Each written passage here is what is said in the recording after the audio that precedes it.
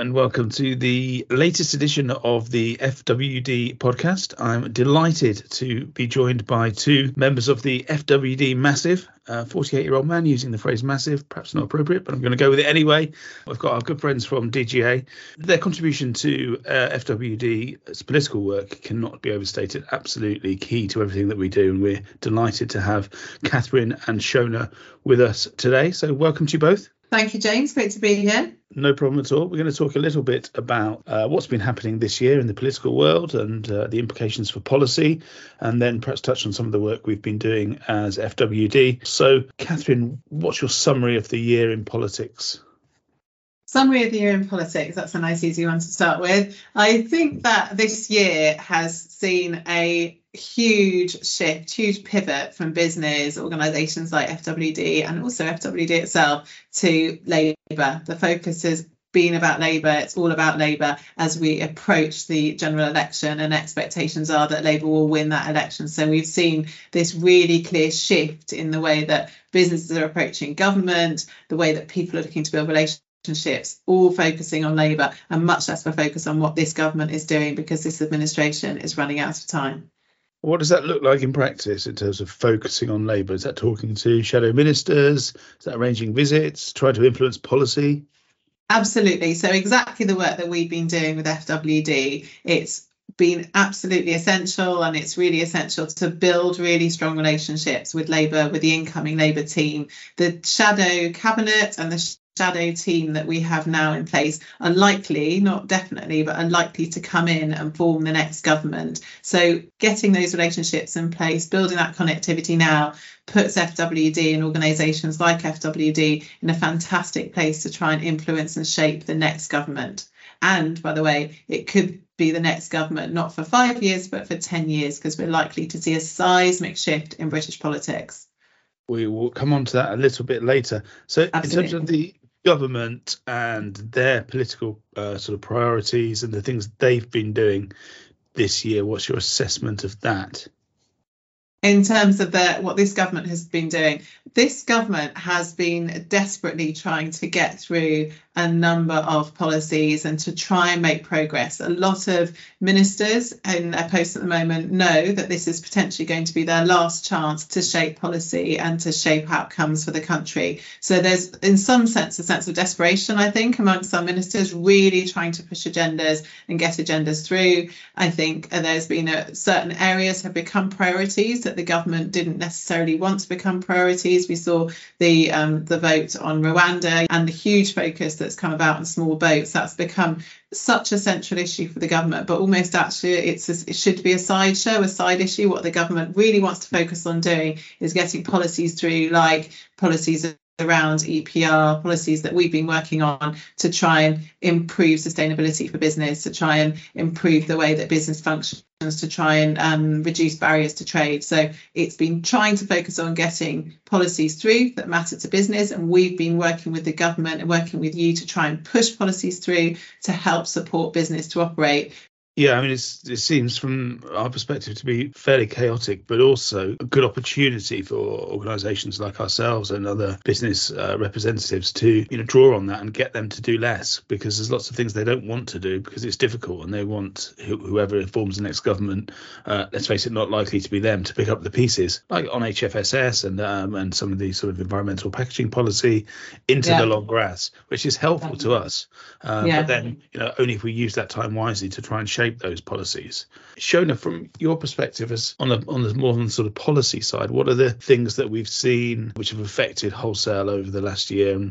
You both said it there, both at different times. I think the word to describe policy this year has been inconsistency and chaos, with such a shift of ministers moving around, priorities changing. We've seen really patchwork of policies come and go, be pulled back and pushed forward as quickly as possible.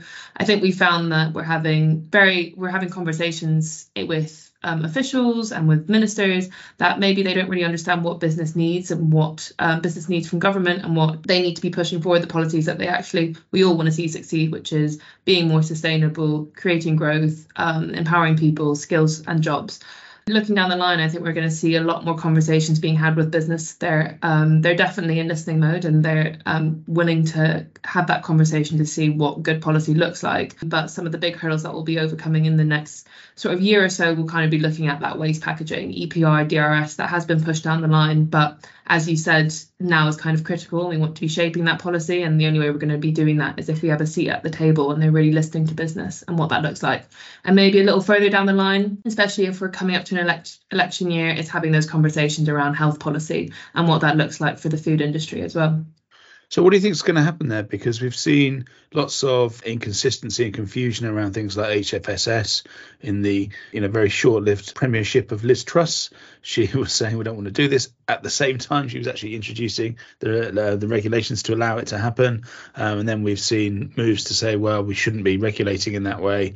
Labour seemed to be relatively quiet on the issue, but lots of our members and listeners will be interested in what's likely to happen on HFSS and ultra-processed food, action on sugar, those types of things. What do you think is likely to happen in the next couple of years? Yeah, I guess for Boris Johnson, it was quite a big policy that he really wanted to put forward.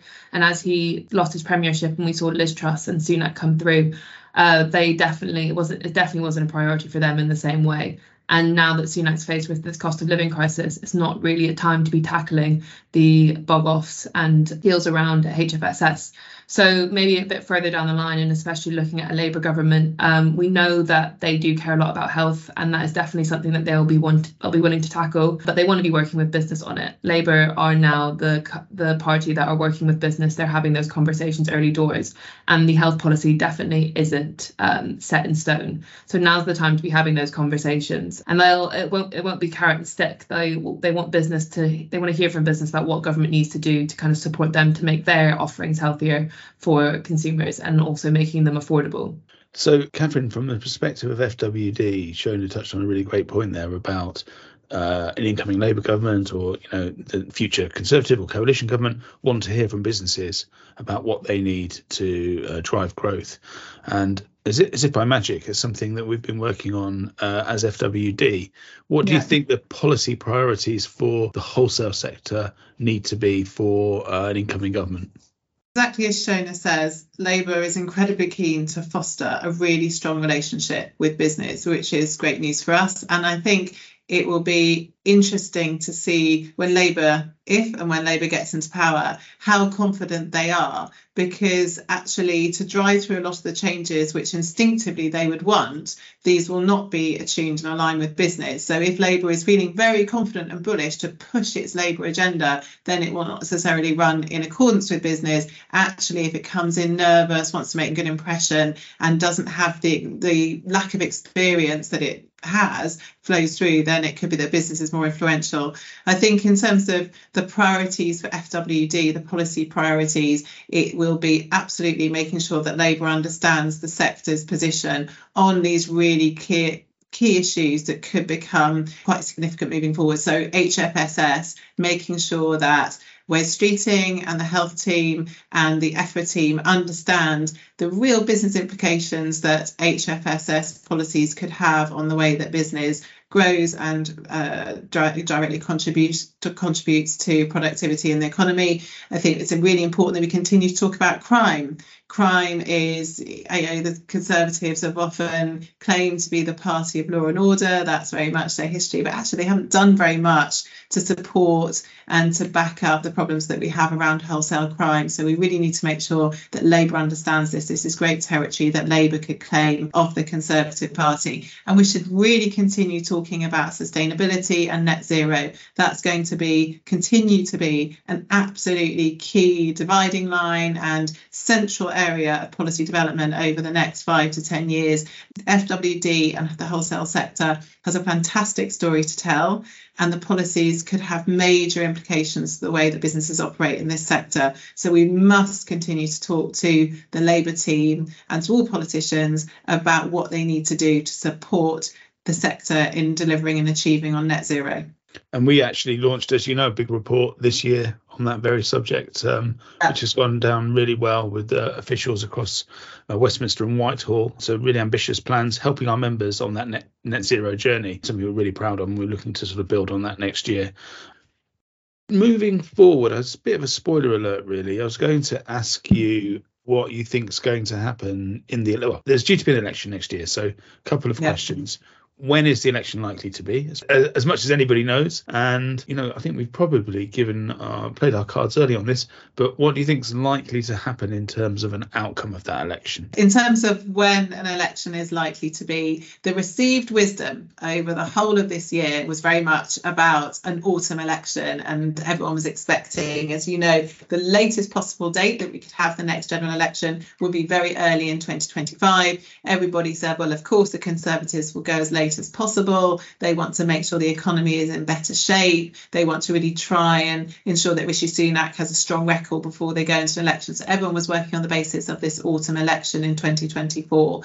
However, in recent weeks, there's been increasing discussion that I'm sure everyone will have heard about the possibility of a May or even potentially an April election happening. And it looks like there are real moves within the Conservative Party to move forward for an earlier election. The challenge for this government is the economy. Of course, the economy isn't going very well, but also, as we've talked about, small boats, the Rwanda policy is increasingly difficult for the government. There are many different factions and divisions within the Conservative Party. Sunak and his team are finding it really hard to hold that together. And of course, if you go for an election in the autumn, then you've got lots of immigration coming through over the summer, and you've got a very challenging set of local elections happening in early May. So it probably makes sense to pull that election forward and potentially pull that election forward to May. Now, a week is a long time in politics. Things could change. As of the 13th of December, it looks like the election could come a bit earlier in April or May next year. And what that means for us is that we haven't got very much time to shape what goes in the manifesto, really build those relationships with Labour and try and get this government to drive through on the policies that it said it will. So, Shauna, I think we've, again, sort of probably revealed our hand to touch on this. What's likely to happen in that election, whenever it may be, May, April, October, January 2025? I'd say probably April, May was what we've been saying. But if it does get pushed to January, I don't think the election will be with Sunak leading the Conservatives. So just to say, if it lasts that long, then I don't think he will be the one taking them into the next general election. That's a couple. We're looking at a lot of different possibilities. Obviously, the polls show that I think as of today, the Conservatives have the lowest polling that they've had in, I think, possibly ever. So it looks like it would be a huge Labour majority, but we know the polls don't always reflect the truths. And so we're kind of working towards a Labour majority, but not a super strong one. We know that if Labour even win by one seat, that 50% of the MPs in Parliament will be brand new MPs, and that's a lot of seats to win. So they've got a mountain to climb to get even a majority of one. I mean, the last election in 2019 was an absolute washout for them for all sorts of reasons, which we don't need to go into now. But so they've got a long way to go to even be the biggest party, and never mind a majority. And yes, clearly there's lots of seats which will change hands, but we've had boundary changes as well. So there's a fair few unknown factors. So yes, I can understand why people are saying Labour are going to get a majority, but I personally, for what it's worth, obviously my view, I think it's going to be a smaller rather than bigger majority. I think you're looking at 20, 30, that's the upper limit of what they can probably achieve. I mean, Katherine, what's your view? Yeah, I absolutely agree with that. I do think there is going to be a Labour government. I do think there's been a shift in people's views of the Conservative Party. We are in 1997 territory. There is going to be a major change. So I do think Labour's going to get in. I do think they will have a majority. But because of this huge turnaround they need to achieve, the huge mountain they have to climb, it will probably be a small 20, 30, 40 seat majority as of today. But things can change. Indeed, and Scotland, of course, is a factor as well. Scotland's a factor. Keir Starmer, he's no Tony Blair. He hasn't run around the electorate. So people are very discontented with this government, with the Conservative Party, but there's no huge love and admiration for the Labour Party yet. Finally, on the sort of politics of the thing, so if the Conservatives do form the opposition after the next election, who's likely to be the next Conservative Party leader? Somebody we've never heard of, or is it going to be somebody perhaps who's already jockeying for a position? Suella Braverman, she's been very vocal in the news about immigration. Is that part of her pitch to become Tory leader? It's a very good question. It will partly depend on who is left, because there's going to be a big cull of the Conservative Party with many of the big beasts going, and a very different kind of party. And of course, as you know, the voting system for the next leader of the Conservative Party is partly dependent first of all on who is left within the Conservative Party. We might end up with a very right-wing rump of Conservatives, or we might end up with a more moderate rump. So it will depend who is left on who ends up being the leader. Kemi Badenoch, I think, is in with a very good chance and seems to be holding back and playing her hand quite well at the moment. But let's see who is left and where the others go in terms of jockeying position. And there's certainly a great amount of that going on at the moment.